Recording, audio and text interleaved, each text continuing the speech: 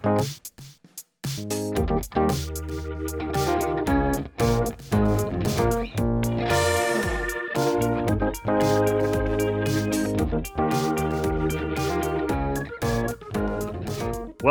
to Trending in Education. Mike Palmer here, very happy to be joined by Dr. Terry Givens. Terry has written a book called Radical Empathy. The dimension that we're going to focus on today is the educational implications, and there's big trends around diversity, equity, and inclusion trainings. You wear many hats, Terry, but one of the hats that you wear is helping deliver these types of trainings. You've also been on the leadership side of higher education, and you started Brighter Higher Ed. I'll let you talk about all that, Terry. Welcome to Trending in Education. The interesting thing to me, Mike, I've been thinking a lot about why I left higher ed, because basically 2.5 years ago, I stepped away from my position as provost at Menlo College, and a lot of it had to do with structural racism that women in higher ed face. And at that point in time, I decided at some point I was going to leave higher ed way back in 2010. And so for those who don't know the book, it's part memoir, part data and research on kind of what are the facts around structural racism and why we are having such a hard time getting past it, and the impact on me personally and on my family, but also on our broader society. And so one of the aha moments for me was really understanding that structural racism impacts every single aspect of our lives. I always talk about this one key moment. I remember I was driving around Berkeley and listening to NPR, and they had a story about how Black women are much more likely, regardless of class, and education, are much more likely to die in childbirth, and also fetal mortality is really high. And so I was just like, wow, I had already had my 2 boys, but just the fact that I have brown skin means that I am more likely to have poor health outcomes. Yeah. And that really goes back to 2001 when my dad died from a heart attack. And I learned that basically being a Black male means that you're at high risk for heart disease. And it was this collision of all these things. And then the experiences I had in higher ed and just how difficult it is to be a Black woman leader in education in general, not just higher ed. And I really want this book to help all of us use empathy. And the radical component of it is to really take action and create change. Yeah, and it's part memoir, it's part research, and then it's also part how-to a bit. That's the part I wanted to dig into a little bit more, is how much of this can be taught, and how do you figure out who is ready to receive this message? Because there is some waste in DEI training at times when people aren't ready to hear it, and they're not ready to actually change how they behave. We even did a podcast a while back. Does implicit bias training even work? Because there are questions about how far you take the DEI, and if it's raising awareness without any change in behavior, what's the actual return on that? And my take from your book and from my experiences with you is that you're much more on the follow-through side of this. How do people actually change how they behave? Can you talk about that, how this is a how-to book and how this can help people understand better how to either run a DEI program or think about bias in their organization and think about how they can be a better leader or contributor? Yeah, and that's a big part of why I wrote the book too, is especially seeing how racism and sexism were impacting myself. I really wanted to see change, and not just the superficial. Somebody comes in, does a unconscious bias workshop for half a day, leaves, and then the same patterns come back. And that was another place where I did research. I looked at the data. The percentage of Black faculty is not increasing. We still have a dearth of Black educators in K through 12. There's all these factors that are playing into it. And so I was like, well, we've been doing these trainings for years and years, and we're not seeing change. Why is that? Yeah. So I realized I had to start with myself. And so a big part of this book is a deep dive into my own biases. Step one is willingness to be vulnerable. And I am vulnerable all the way through this book because I really think it's critical for every single one of us to understand how we are all swimming in the sea of white supremacy. We all are impacted by the fact that the structures, everything I already mentioned, that from birth, you're disadvantaged. Doctors believe things like Black people have thicker skin and don't feel pain. So anyway, it really starts with understanding how we are all part of this. And I talk a lot about internalized oppression because I realized that I had internalized a lot of the negative stereotypes, and not only for other Black people, but for myself. And I had to understand for myself that no, there's things our parents tell us, you have to be twice as good to get half the credit and all of that. And it's true, unfortunately. We have to understand that and try to change it. And that's my goal, is to really try to change things. So the first step is willingness to be vulnerable. The second step is really getting comfortable with who you are, being open to having empathy for yourself, and really being willing to understand that it's not that you are particularly a bad person. It's partly that we have been living with these structures and these norms for hundreds of years, and that we have to break down structural racism. And just to pause on the second step, in addition to compassion, self-forgiveness is part of it, I think, as well, where not just empathizing with yourself. And there's interesting research like how VR, if you see yourself in the third person, you tend to be more forgiving than when you're living in the first person. But I do think there is an element of, to get comfortable in your own skin, you have to understand that none of us are perfect. None of us have seen all of the invisible elements of racism. That's the other thing I wanted to get a little bit more of your perspective on as we talk too, is like, it does seem like there's two components to racism. There's overt, explicit racism and what you're doing about that. And then there's more the structural, implicit, invisible components. And what seems to have happened, at least in light of the pandemic, which is the other thing I wanted to weave into the conversation, is the structural racism that manifests itself through healthcare is very much front and center in your book.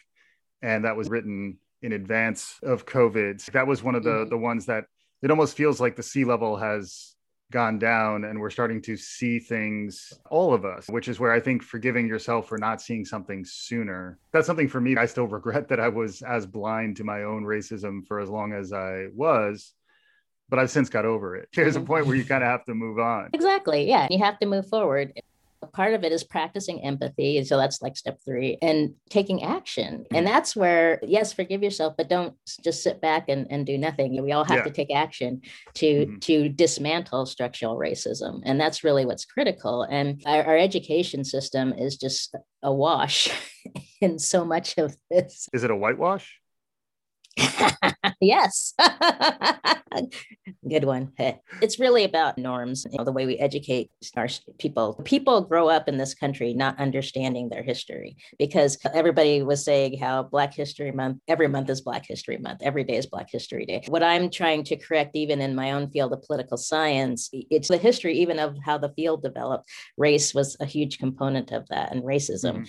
And can't we just get past racism? No, because it's baked into everything. There's a whole area we could get into just around African-American studies, Black studies versus political science or history, where the fact that there is a separate discipline, and that there's some advantages and disadvantages to this, but it is an interesting place to think about the implications for higher education, which I know you have the deepest expertise. How does the structural racism manifest in higher ed, I guess, is what I'd be.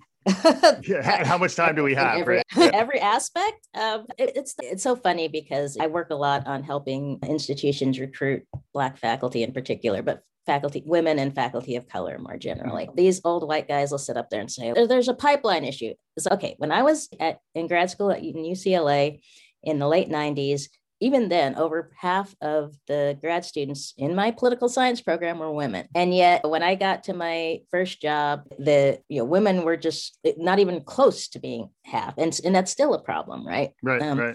We don't do well with recruiting women. We're doing better, but not really well. And then on top of that, I'm going to call out my old institution, UT Austin, in the government department. Most of the women who got to full professor ended up leaving, myself included, and because there wasn't support for us. So part of it is there's this unwritten curriculum, we call it, And so there's all these ways that men, and particularly white men, are advantaged in the higher ed system. So they tend to cite each other more. One of the things we talk about is decolonizing the curriculum, but it's more than just focusing on race. It also has to focus on gender and making sure that there's women and minorities are cited equally, are included in syllabi, all of those things, because that matters. We need people to read our work. And then on top of that, there's a whole issue of resources. At these big Research One institutions, if you look at who has the endowed chairs, it's all white males, and they've been around longer. So yeah, who's doing the real work? I can tell you, in the departments I've been in, it's the women and minorities who are doing most of the work. And I can use minorities in this context because we are in the minority. And demographic shifts are not being reflected in higher ed, and particularly in the high-end institutions, whether they're the big publics or the Ivies or the Ivy Plus. And then once we're in, we're not being retained. We aren't getting the resources we need. And one of the reasons I decided in 2010 that I was going to end up leaving academia is I wasn't getting the same. Here, I'm a Europeanist. I'm one of the top researchers in my field of immigration politics and anti-discrimination policy and race in Europe. And I wasn't getting the resources I needed to do my research. And these guys who take on very few graduate students and get these endowed chairs, so they only have to teach one class a semester. This happens, people, those who don't know, typically teach two in a research institution, and in some institutions it's 3 or 4 classes a semester. But yeah, it's just that the distribution of the goodies is very unfair. Yeah. And then how quickly it can change in higher ed is the other question. And I'm going deeper a little bit on higher ed because Terry and I co-host a regular live cast series called This Week in Higher Ed. So look for us on Wednesdays at 3 p.m. Eastern, 12 Pacific. But the other thing that I've noticed looking at higher ed a little bit more, in part through our conversations, is that there's a long history of higher ed, and particularly in the US, being slow to change. And then in light of the pandemic, it was forced to change. And now we're trying to understand what's the other side going to look like. And when you have this disruption to the status quo, that is an opportunity to start to affect some change. How do you feel about where the opportunities are? You mentioned healthcare. We talked about education. We've seen a lot of movement on the political front. Where do you see stuff maybe reverting back to the old status quo the most? And where do you see stuff really, maybe there's an opportunity to change around social justice and issues of anti-racism? I'm hoping to be at the forefront of that. But no, seriously, I've been really trying to get out there and talk about these issues more, and just the broader dynamics of how higher ed works, because part of the problem is we have ridiculously low graduation rates more broadly. Between 50 and 60% of students graduate from a 4-year institution, and then only 30% of the population is getting a degree. And those numbers are ridiculous in this era. And what drives me crazy is that all these institutions are bemoaning the fact that the population is declining and we aren't getting as many students, and so we have to raise tuition, blah, blah. No, there's millions and millions of people out there who need a college education. What we have to do, and actually, if you follow me on LinkedIn, you'll know I talk about these issues a lot and there's a bunch of us. So there's a bunch of ed talks out there on Clubhouse and in general, if you want to join in the discussion. But we're really looking at the fact that a lot of the inequities in higher ed could be, at least we could start chipping away at them if we did more to really focus on students and student success. For one thing, we know that faculty, for the most part, aren't trained to teach in higher ed. Yeah. And so there's a lot of people who are trying to focus on that aspect of it. With Brighter Higher Ed, I'm trying to focus on the aspect that people like me who show some leadership skills are pulled into these jobs, as I became a center director and then a vice provost, without any understanding really of things like accreditation, how to manage people. I learned on the job, and I had some amazing mentors. But in general, we just say, oh, you've been in this department this long, you can be department chair. Oh, you've been department chair for years, why don't you become dean? And it's ironic because this is in an educational establishment. So you would think training and teaching and developing people would be built into the structure of higher ed, but it's really not. No, it's not. And like I said, not even teaching. The expectation is you'll take the syllabus from your advisor, copy it, and then That's Yeah. just jump into the classroom, and you can, obviously you're intelligent, you got a PhD, so you can teach. And the word pedagogy, instructional design, I've really dived into these topics in the last few years. But actually, when I on my first teaching job at University of Washington, the first thing I did was I went to the Teaching and Learning Center and got all the books I could get on active learning and all these things. But why didn't I learn that in graduate school? Graduate school, even for me, when I was training my grad students, I did, because I was at University of Texas at Austin, and my students were doing a lot of the work in the classroom because I had these huge classes. I did, try to help train them on how to be good teachers, but I didn't get that kind of support when I was a graduate student. And so I really took advantage of our Teaching and Learning Center and did everything I could to learn how to be a better teacher. But I just remember my first day in the classroom, it was a disaster. Luckily, I recovered. Yeah, these teaching and learning centers, like they're traditionally under-resourced even pre-pandemic. And now suddenly everybody had to, whether they knew how to teach in a classroom or not, now suddenly they had to teach online. And at the same time, they're concerned about their own health and safety. Is it safe to get back if I am teaching in a classroom? How do we think about all that? And then at the same time, there's this awakening around social justice from last summer, and Black Lives Matter is in a completely different place. I think collectively our understanding of a lot of this stuff. And then on top of that, January 6th happens. And now we're in this new administration. Looks like the vaccines are getting out. Where do you see some of this stuff heading? If you're talking about getting this book out there, the title of this session is Practicing. You're talking about practice. How do you practice empathy? Like, how do you get better at it? How do you, are there techniques? Are there suggestions you have for people? Yeah. And one thing I'll mention, at the end of every chapter of the book, there's steps you can take. So this really is designed to be a guide. And then we've also created a reading guide. If you go to either my website, Terry Givens /Radical Empathy, or to my publisher's website, Bristol University, and just search on Terry Givens, you can download some free materials, including the reading guide. TerriGivens. Yes. .com. .com. So there you go. Yeah. So that's the first thing everybody asks me is, how do we do this? And I always believe the first step is starting with yourself, because every time I go into a workshop or a training, people just tell us what to do. And it's, no, you have to change first. And the reason my approach is different is because it's not specific to whether you're a Black person or a woman or everybody can do this. And we all have to figure out how we get our own understanding out of it. Because of course I know racism exists. I didn't really think about how the way I was raised in a small town in, Eastern Washington, or not small town, small city, growing up in a way that assimilation, I didn't think about it. Assimilation was it. And when I got into my 20s, I really felt weird about the fact that I grew up in such a white city and so on. And how do I get around that idea? But I did, a very deep dive, not only into my own personal experience of trying to understand my parents and the choices they made.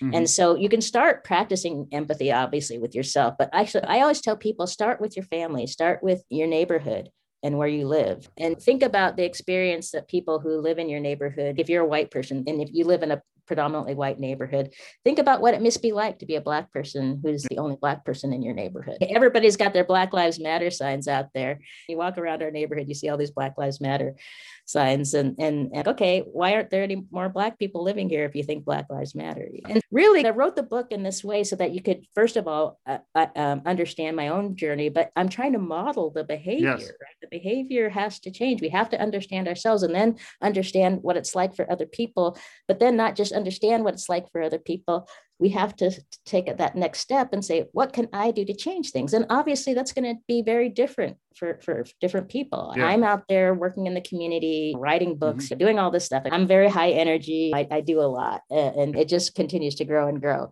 But it's really important to understand that we all have agency here. We don't have to live with structural racism if we're willing to take that step and move in. And just real quick, the thought that came to mind for me too is the idea of psychological safety, which is another big trend that you're seeing more about, where like for a culture to change, people need to feel it's not just okay, but it's encouraged to be vulnerable. And that's the only way they're going to do their best work. And the flip side of that is a toxic culture where the people who are in control are not comfortable being vulnerable, and they lead more through fear and assertion of power and hierarchy.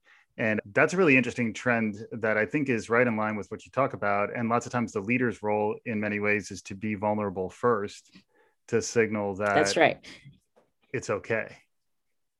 Yeah, exactly. That's why whenever I do a workshop with an organization, I start with the leadership, because they don't only have to model being vulnerable, they have to let their people in their organization know that it's okay, that they aren't going to Yeah. get penalized for being vulnerable. And we have to allow people to make mistakes, and obviously be open to being corrected when they make mistakes. And it's all very, I'm not saying any of this is easy. This is all very difficult. I could tell you it took me a couple of years to write this book, and it was all very difficult to dive in and do this internal work as well as the Yeah. feeling empathy. But if we can get people to do this, that I think the benefits are huge.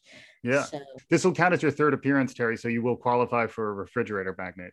So congratulations. And I really appreciate that. Yeah, So just yeah. to tie things up for the training and education crowd, I would just say, check out the book, check out the resources, and radical empathy is for everybody. Although there are going to be people who aren't ready for it. You talked at the top of the hour, Mike, about the fact that not everybody's ready for this. And what we need is allies. We need everybody who is willing to jump in and start modeling this behavior. We saw in this last election that change can happen. I'm so excited that the COVID relief bill passed. And we can see that this is the result of all that hard work. I have so many neighbors who are out there sending postcards to Georgia and Texas and all these different places. And that work made a difference. Indeed, it did make a difference. Terry Givens was our guest. The book is called Radical Empathy. Check Terry Givens' stuff out at terrygivens.com. If you like what you're hearing today, this is Trending in Education. We'll be back again soon. Thank you for listening.